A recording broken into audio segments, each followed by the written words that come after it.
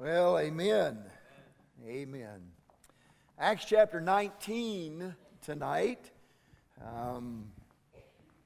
Today was certainly a good day, and my nephew Ryan got saved today, and we're thankful for that. And got to tell you a little bit about that. His dad, that was Louis, his dad, that's his biological father.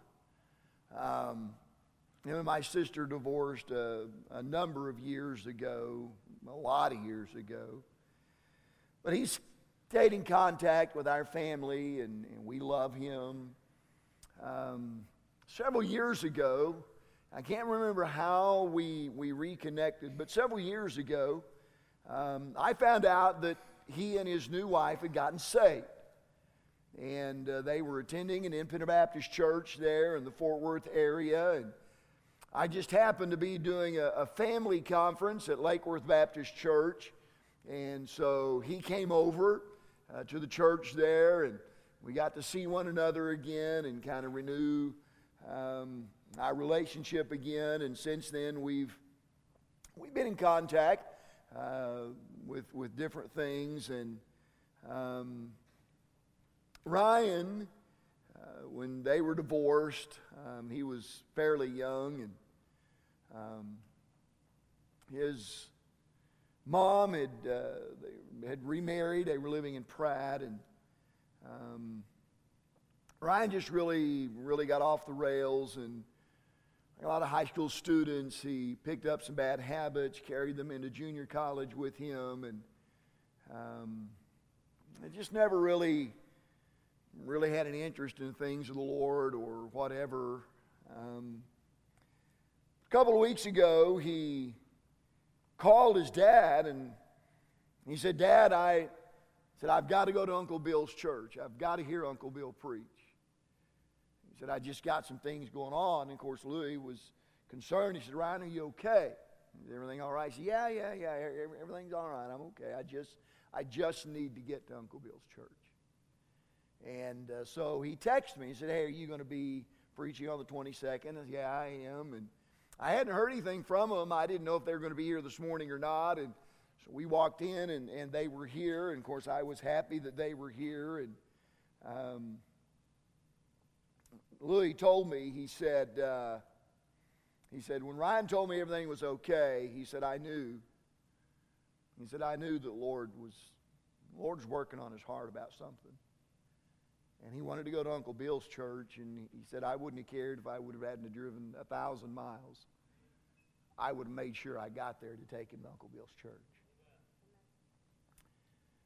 And he said, "I knew." He said, long before you ever finished, he was already wiping tears away from his eyes. I think Gwen told Candy today that from the time the service started, that I think she told Candy that God was all over that boy today. And Ryan told me, he told me after church, I took him back to the hotel, and he said, "Uncle Bill, from the time I walked in this morning," he said, I knew I was where I was supposed to be. And I'm thankful for church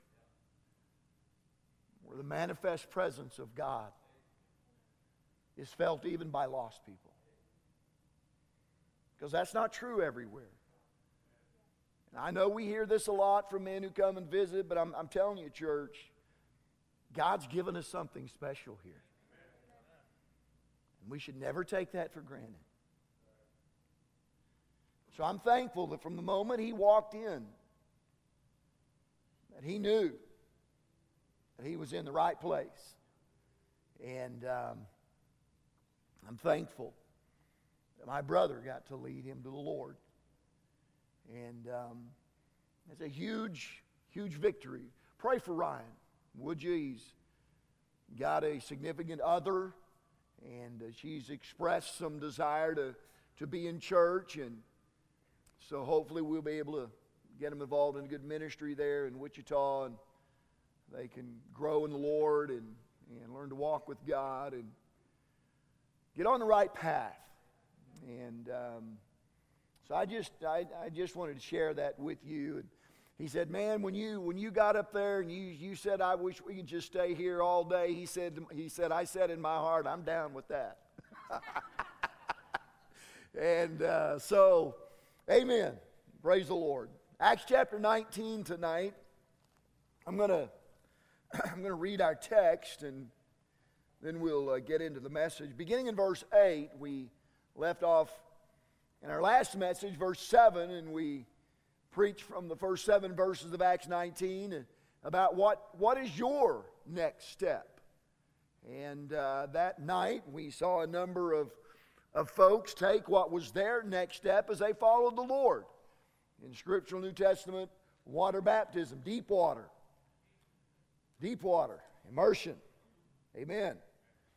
And now we're going to pick it up in verse 8. And he went into the synagogue. This is Paul. He's in Ephesus now. He went in the synagogue and he spake boldly for the space of 3 months.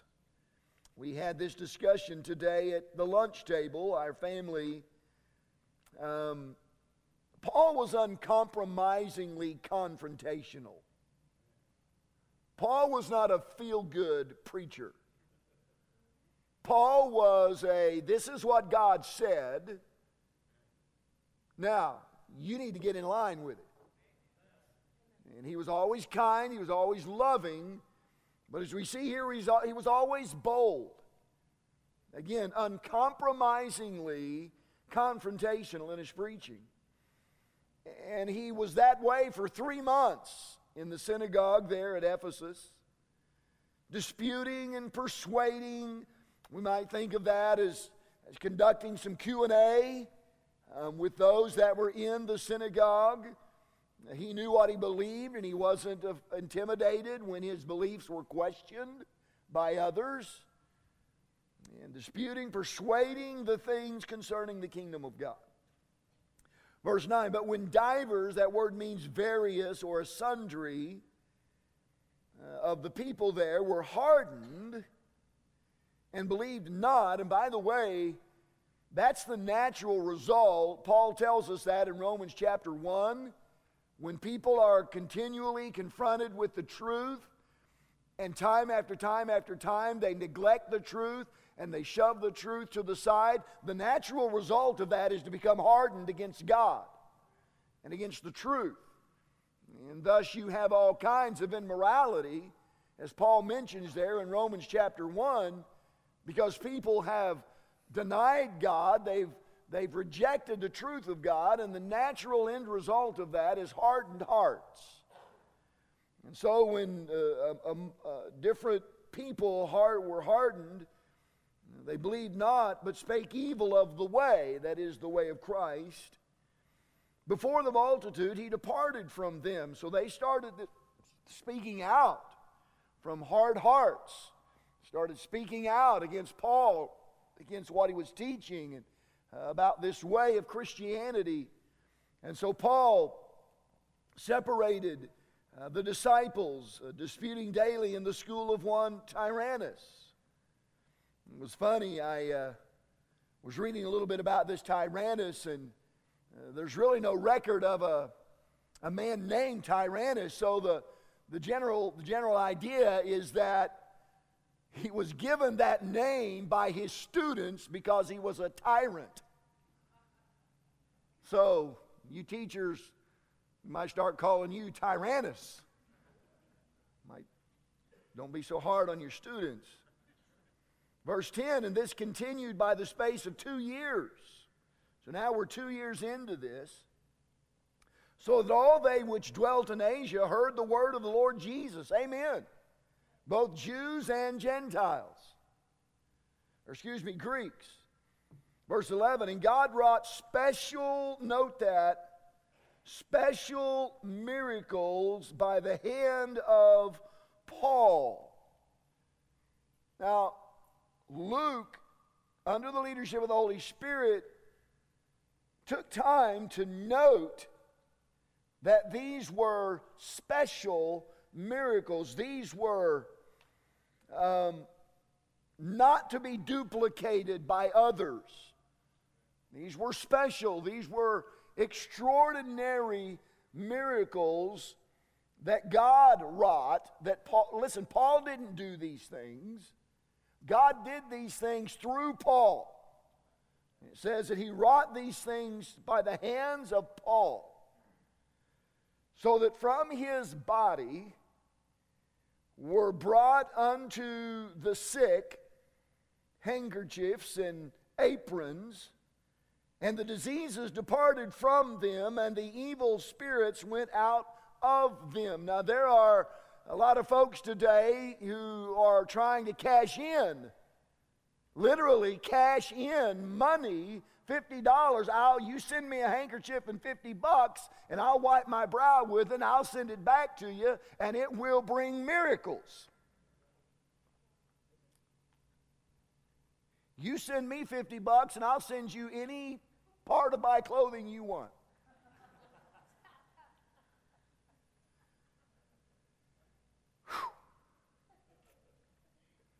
By the way, these miracles were performed to confirm Paul as an apostle and the authenticity of his message.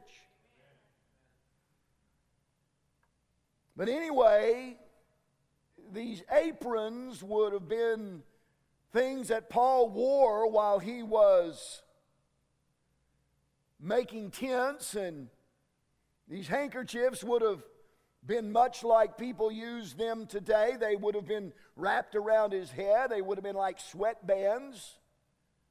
And so people were getting these things, and notice what happened. Diseases departed from them, and the evil spirits went out of them. Listen, church, that really happened. Listen, we do not have to apologize for what happened in the book of Acts. People spoke in tongues. People were healed of diseases. All of that happened in the book of Acts. There's no reason to apologize for it or be afraid of it. It really happened. But as I said last time, we have to always keep in mind the transitional nature of the book of Acts. Because it's really the only place where we read of these things happening. Why? Because God was trying to authenticate the message of the apostles. And as I said last time, nothing that we read of in the book of Acts, none of these things ever happened in the same order, in the same way. Sometimes people were saved and they spoke in tongues and they were baptized, and sometimes they were saved and baptized and never spoke in tongues. Everything was different. So we can't base our theology and our practice today on the book of Acts, because it was transitional in nature. Then, verse 13, certain of the vagabond Jews, exorcists, took upon them to call over them which had evil spirits the name of the Lord Jesus, saying, We adjure you by Jesus whom Paul preacheth. I think that's significant. We're not preaching this guy. We don't believe this guy, but Paul does. He thinks he's something special. Paul's all about this Jesus guy, so we're going to use his name. Verse 14, and there were 7 sons of one Sceva. We don't have any idea who Sceva was, other than the fact he was a Jew, a chief of the priest, which did so. Again, there's no historical record of a priest by the name of Sceva. So you might think of this whole vagabond Jew, this whole Sceva thing, as like back in the days of the Westerns. You got these snake oil guys roll their wagon up and sell this snake oil. That's the picture I get when I think of Sceva and these. He just took the title priest unto himself. He probably wasn't even one of those. And so they use the name of Jesus, like, come out of this guy in the name of Jesus. And this evil spirit answered and said, I love this. Jesus I know, and Paul I know, but who are ye? And the man in whom the evil spirit was leaped on them and overcame them and prevailed against them, so that they fled out of that house naked and wounded. Boom. They did a smackdown on them. And this was known to all the Jews and Greeks also dwelling in Ephesus, and fear fell on them all, and the name of the Lord Jesus was magnified. And many that believed came and confessed and showed their deeds. You might write in your Bible out beside verse 18, real repentance. Many of them also which used curious arts brought their books together and burned them before all men. And they counted the price of them and found it 50,000 pieces of silver. One commentator said that was equivalent to 50,000 days of regular pay. And all these things that they brought and dumped and burnt, this was no insignificant sacrifice on their part. So mightily grew the word of God and prevailed. I read about a fellow named Bill who was always bragging about who he knew and how he was friends with a lot of powerful and very popular people. And one day his boss just got tired of him bragging about it, so he called him on it. And he said, so you know all these people? This, yeah, I know. You name anybody, any popular, powerful person, and I promise you I know who they are. So his boss said, so I reckon you're going to tell me you know who Tom Cruise is. Bill said, well, yeah. Said, Tom and I said, we're old buddies. The boss said, then prove it. So him and Bill flew to Hollywood. They walked up to the home of Tom Cruise, knocked on the door. Tom opens the door. Bill, it's great to see you.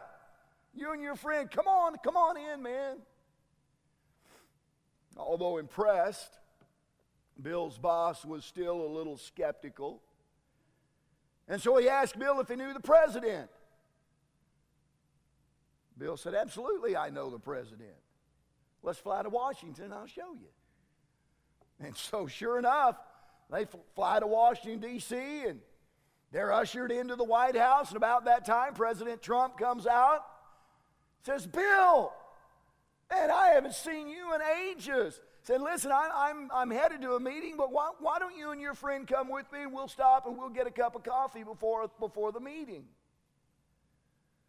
Well, Bill's boss was a little shaken at that point, but still not totally convinced. And so as they left the White House, he said, well, let me ask you this, Bill. Do you know the Pope? Bill said, do I know the Pope? He said, absolutely, I know the Pope. We've been friends for years. Why don't we go see him? And so they get on a plane, they fly to Rome. And when they get there are thousands of people in the courtyard waiting for the priest to walk out and do his mass thing. And Bill said, listen, there are too many people here for the Pope to recognize me when he walks out. So you wait here. I know the guards. They'll let me through. Give me just a few minutes, and then I'll walk out onto the balcony with the Pope. So he leaves, walks through. Sure enough, about 30 minutes later, Bill steps out on the balcony with the Pope. And they do their thing, and finally when Bill makes his way back to where his boss was, they found his boss on the ground surrounded by a group of paramedics. And when Bill asked him what had happened, he said, well, I was doing fine until you and the Pope walked out, and the guy next to me elbowed me and said, hey, who's that guy with Bill?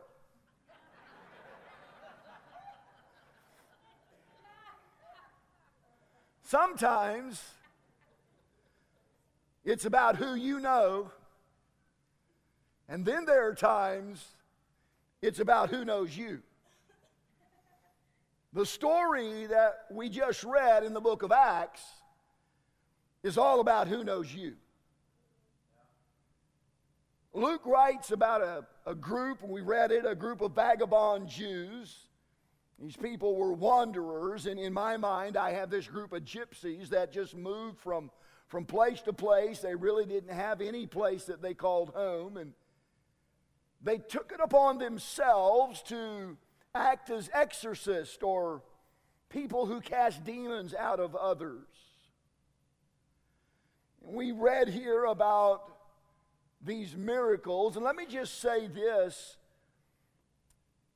In biblical history, you will find three special periods of miracles.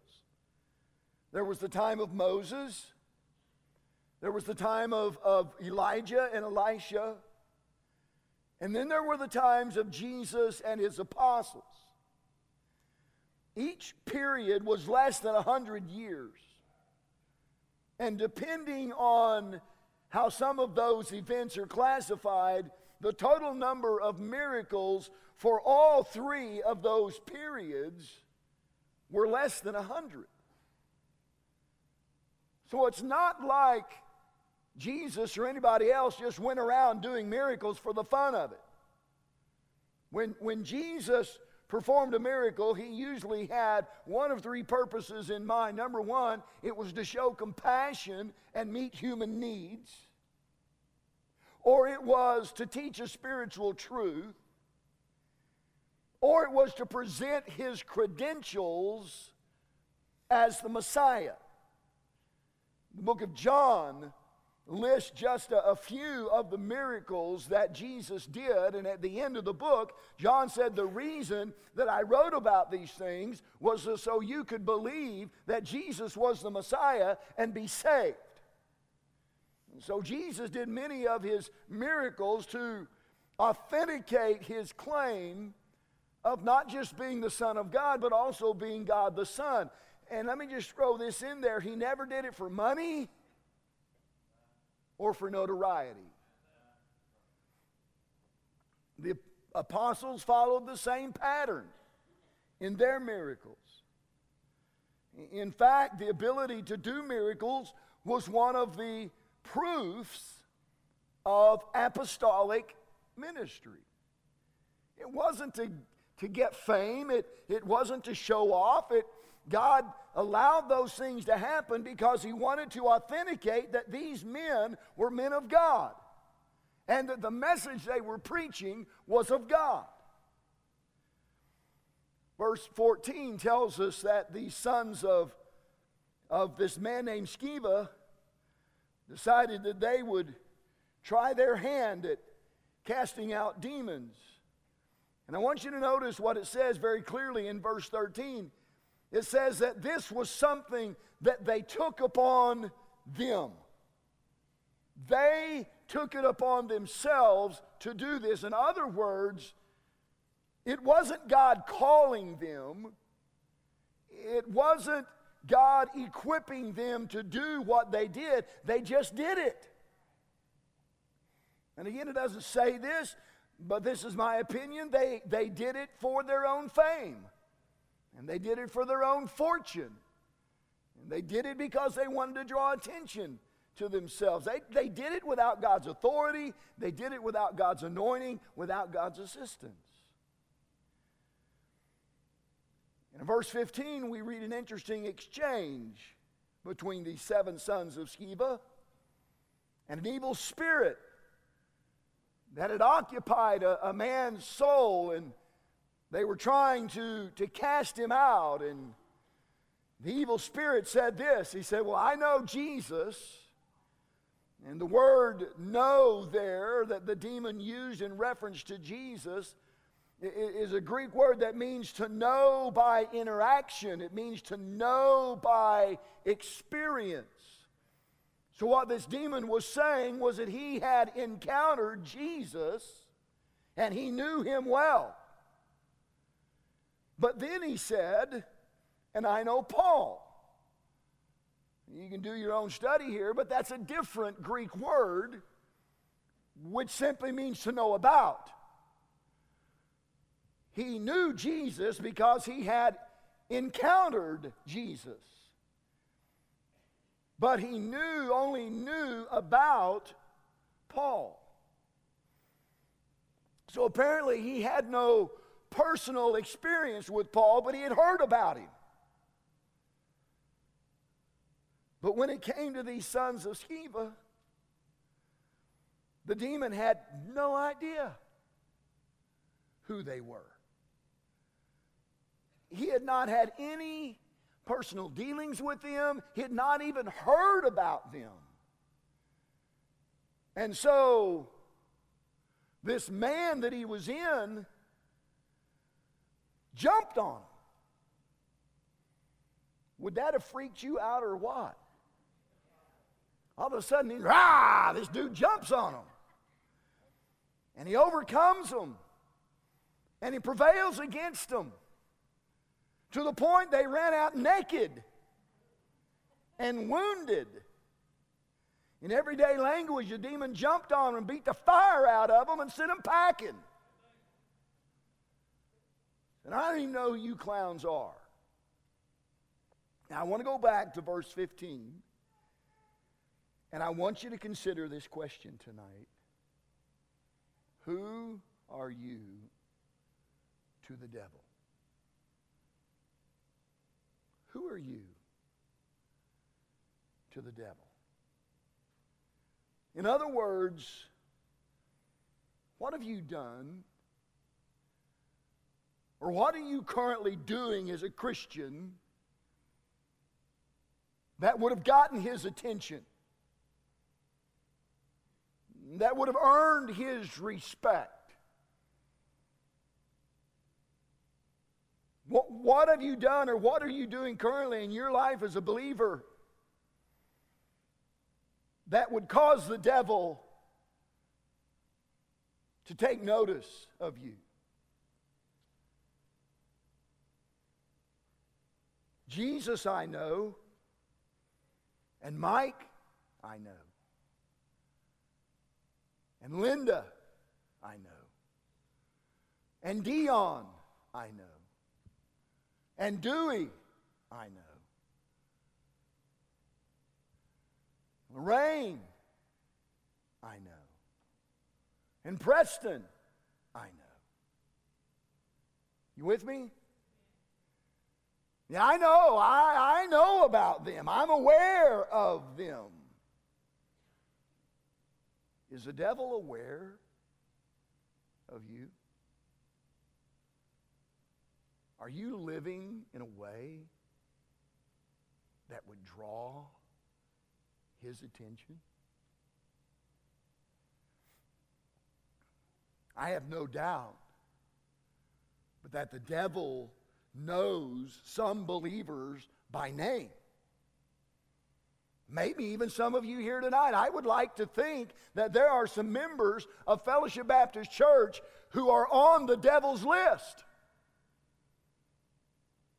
You've gotten his attention.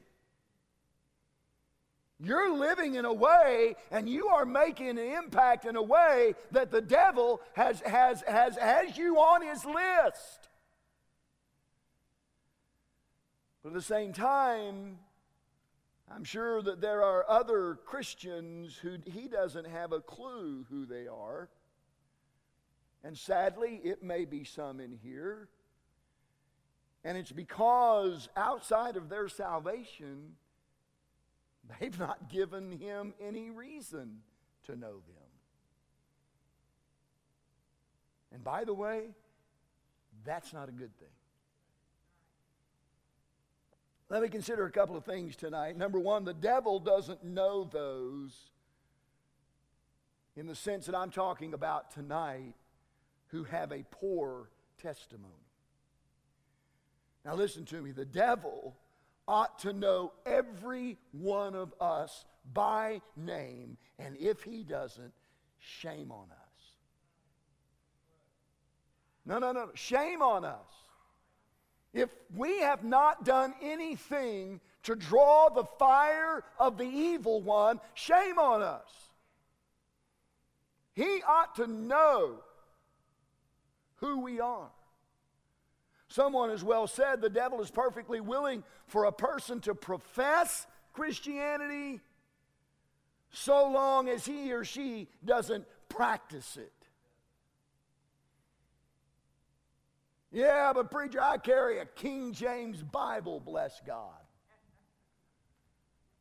Like the devil's really concerned about that? He doesn't care if it doesn't matter to him if you carry a family-sized King James Bible to church. If you don't practice it, he doesn't give a rip.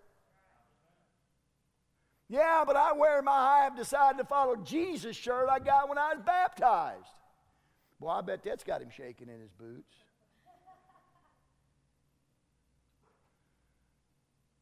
Not if you're not living like you've decided to follow Jesus. You wear whatever kind of shirt you want. You put whatever kind of bumper sticker you want on your car. You can wear your all-in shirt. You can wear your liberal love shirt.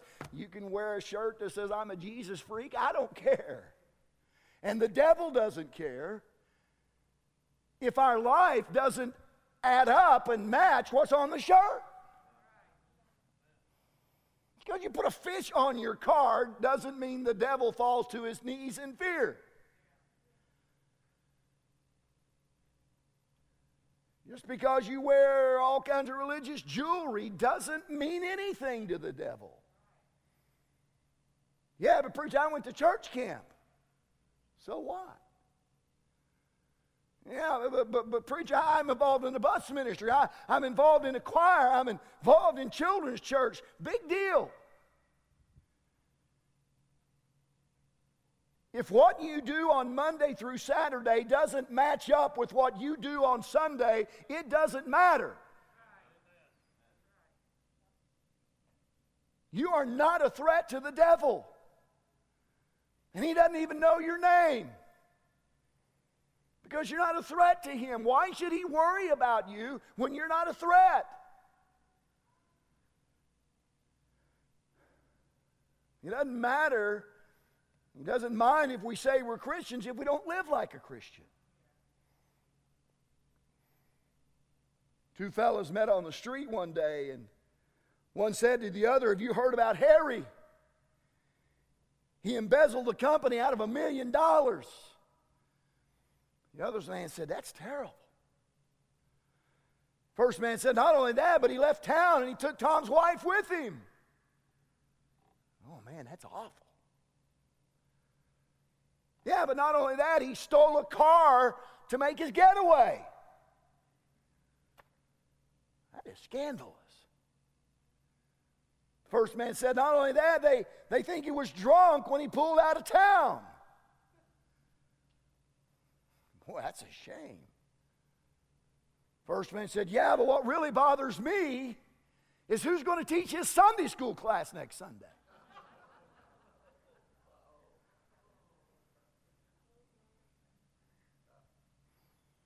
How many of you think he was any kind of threat to the devil? No. And we laugh at that, but sadly, that's the state of a lot of churches. And sadly, that may even be the state of some of you in Fellowship Baptist Church. Because I don't have time to police your activities Monday through Saturday.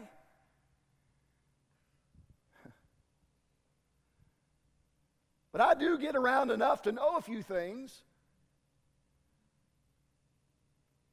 And some of the things I know aren't good. It's because what you're professing in here on Sunday ain't what's going on out there on Monday through Saturday.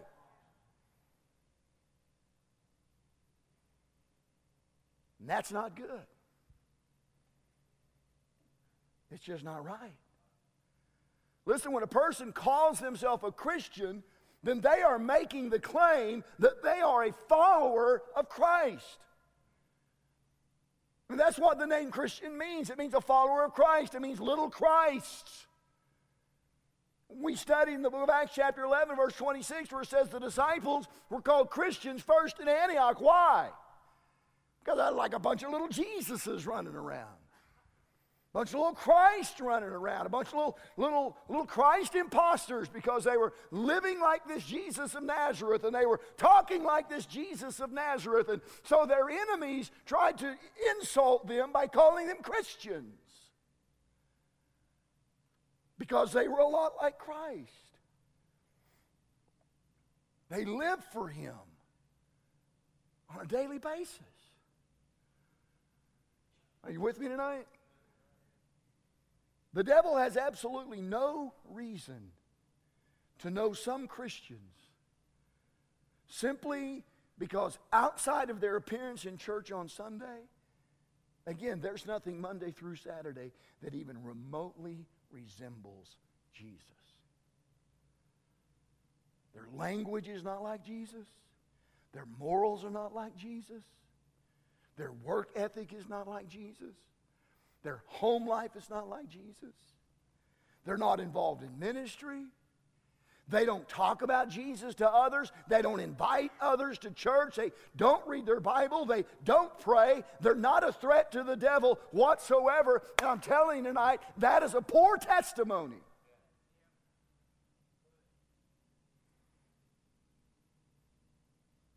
You can just insert your name in verse 15. Jesus I know and Paul I know, but who are you? Because with a poor testimony, we do not present any threat whatsoever to the devil. The devil doesn't know those who have a poor testimony, but on the other hand, he does know those who have a powerful testimony. D.L. Moody said, I believe Satan exists for two reasons. First, the Bible says so. And second, I've done business with him. Leonard Ravenhill, if you've never read after Leonard Ravenhill, I would encourage you to do that. I'd encourage you to get a hold of some of his books of old. Tremendous man of God. He wrote a book, Why Revival Tarries. In other words, why does revival not come? Why do churches and believers individually not experience revival? And in that book, he said this of Paul. God and Paul were in intimate terms. Revelations were granted him. His servants were angels. At his fingertips were earthquakes. His spirit-powered words shattered the fetters from the soul of a spirit-bound girl whom men had snared as a fortune teller. In Corinth, this mighty man, Paul, drained a part of the Slough of Despond, and there on the devil's doorstep established a church. Later, he snatched souls from under the nose of Caesar, right from Caesar's own household. Paul also stormed the intellectual capital of the world, Mars Hill, with resurrection truth, and thereby routed their learned. While Paul lived, hell had no peace. I like that.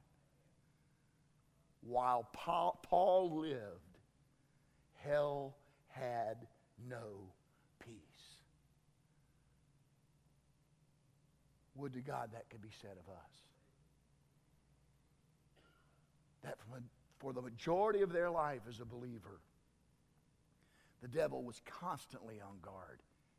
He was constantly being threatened by their service to the Lord and their walk with God and their devotional life and their zeal for souls and their love of people. I mean, the devil could never rest when those people were awake. And when they were alive and when they were awake, hell had no peace. There are at least two reasons why Paul was such a threat to the devil's kingdom. I hope you have your Bibles tonight. We're going to look at some verses. I could have put them on the screen, but I think from time to time we need to turn in places in our Bible, especially new believers. Learn how to get around a little bit, amen, in their Bible. So we're going to turn to some scripture tonight real quick. 2 Corinthians, verse 1. Let's go there. 2 Corinthians, chapter 1. When you get there, say amen. Well, that was fast. I'm not even there. 2 Corinthians, chapter 1. Amen. I'm there. When you get there, say amen. Say it loud. All right. Anybody else still getting there? Now, some of you got a phone or iPad, and that's cheating. You didn't have to turn pages. First of all, Paul, I think, posed a threat to the devil because he had a virtuous life.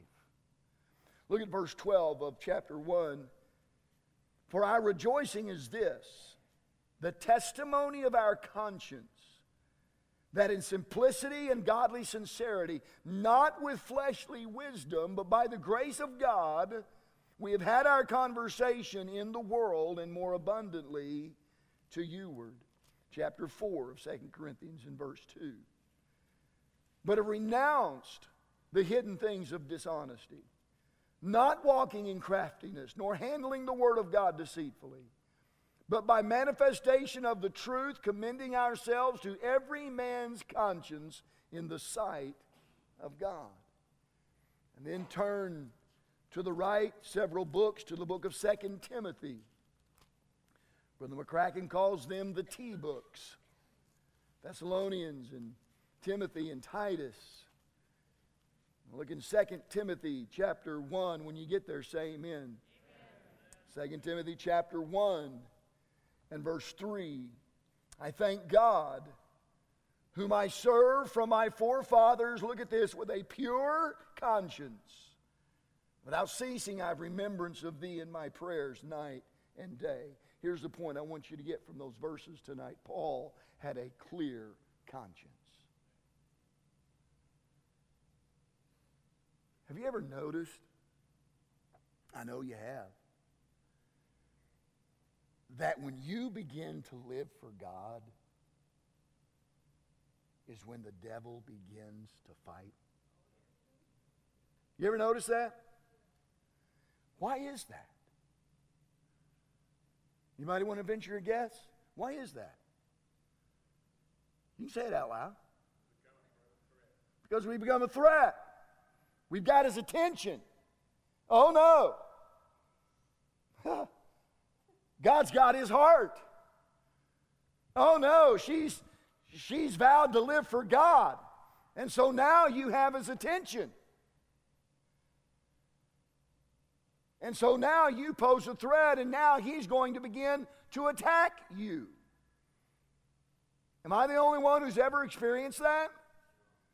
You make a decision, you're going to be better at reading your Bible, you're going to be better at praying, and the next thing you know, there are things popping up at home and at work and in your life that you've never had to deal with before. Why? Because you weren't a threat to the devil. He didn't have to do anything. And now all of a sudden, because you're passionate about God and you're on fire for God and you've been with God on the mountain in Colorado, and now you come down and you purpose in your heart and you really meant it that you're going to start living for God, and boom!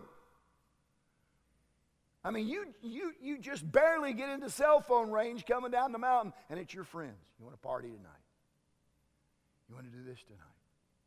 Blah, blah, blah, blah, blah, blah, blah. You young people ever face that? Absolutely.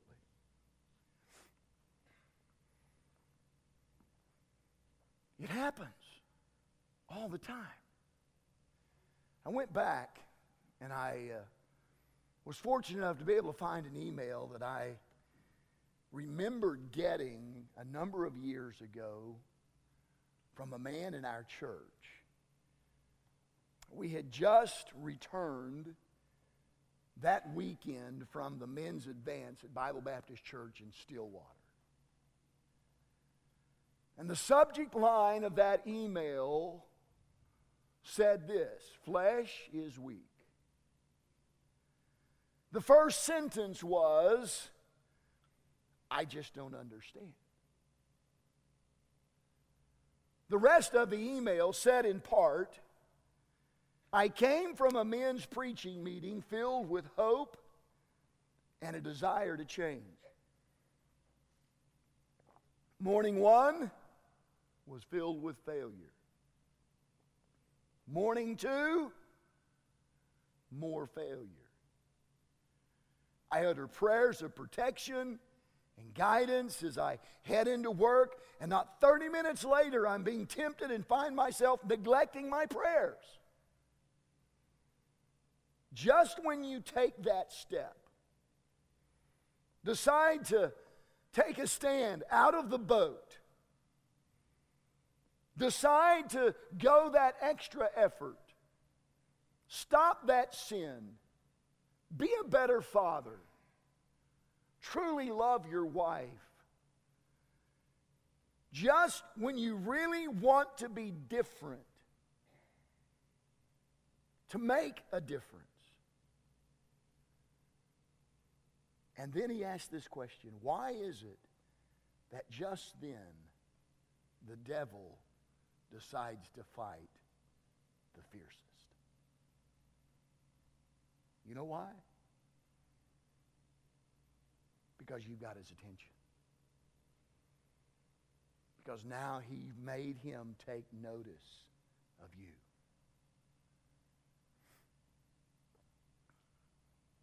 Whereas before, you were not a threat to the devil, now you are. Welcome to the world of real Christianity. Welcome to the world of turn around, let me put a target on your back. Because that's exactly what happens. When you and I decide to stand up and live right, we put a big old bullseye on our back. I mean, it's like waving a red flag in the face of a bull. I don't know if that's legit or not. I've never been a bullfighter, but it looks cool. But are you tracking with me tonight? So, preacher, I don't know. I've had enough of that. I don't want to be any part of that. I just want to go to heaven.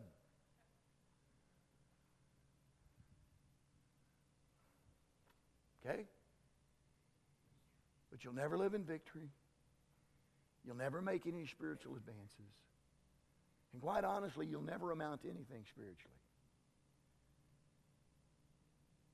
Unless you're willing to stand up and get in the fight, your life as a Christian will be a total bust. I mean, I've had people tell me before, shortly after getting saved, well, preacher, I thought my life as a Christian would be a whole lot easier than this. No. I never told you that. I've never preached that one time from the Bible because it's not in the Bible. Truth of the matter is, you sell out to Jesus, and your life's going to get harder. Your marriage is going to take a few hits. Your relationship with your kids is going to take a few hits. You're going to run into things at work you've never had to deal with before. You're going to have junk going on that you've never had to deal with before. Why? Because you're heading in the right direction, and the devil doesn't like it. The Christian life is not easy. It's a battle against principalities and powers and rulers of darkness. The Bible talks about that in Ephesians chapter 6. When you decide to live for Jesus, you are entering the battle of a lifetime. And the devil plays for keeps, folks. He doesn't know anything about flag football. All he knows is smash mouth football. No pads. In your face. Doing everything he can to hurt you and harm you and cripple you as a believer.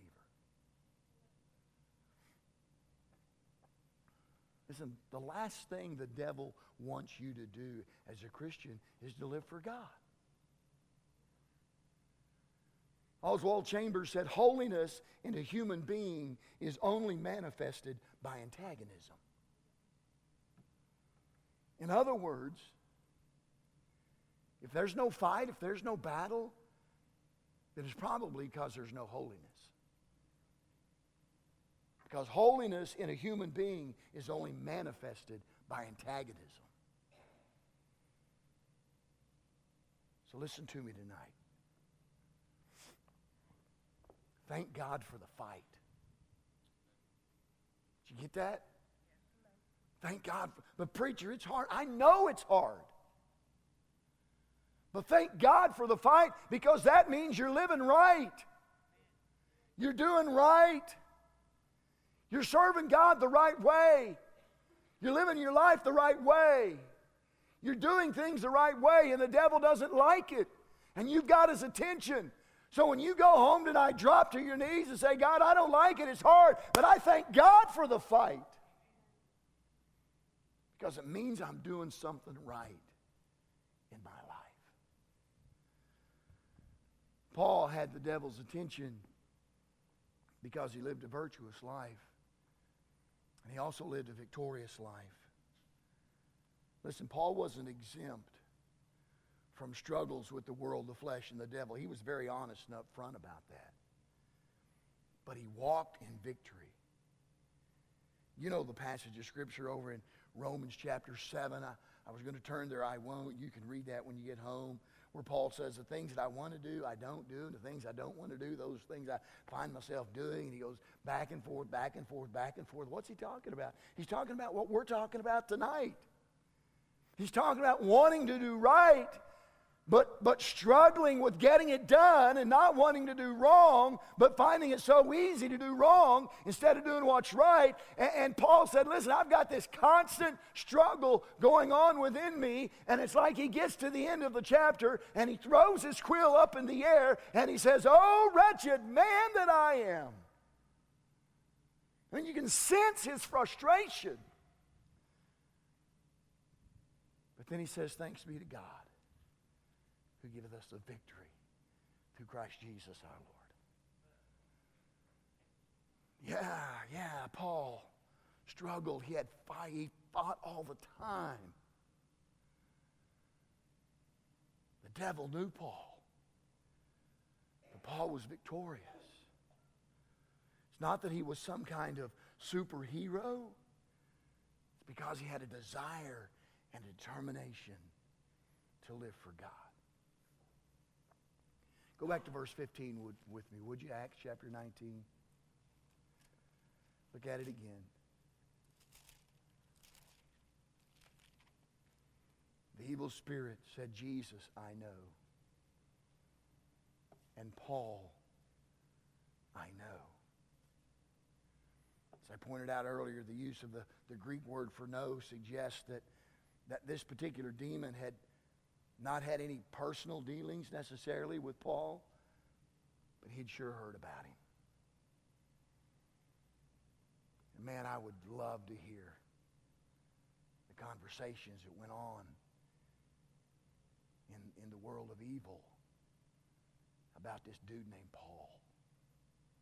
Man, we had him when he was Saul, and now he's Paul. He was ours. He worked for us. And now we've lost him, and he's following Jesus of Nazareth, and he's part of that group that's turning the world upside down. What are we going to do?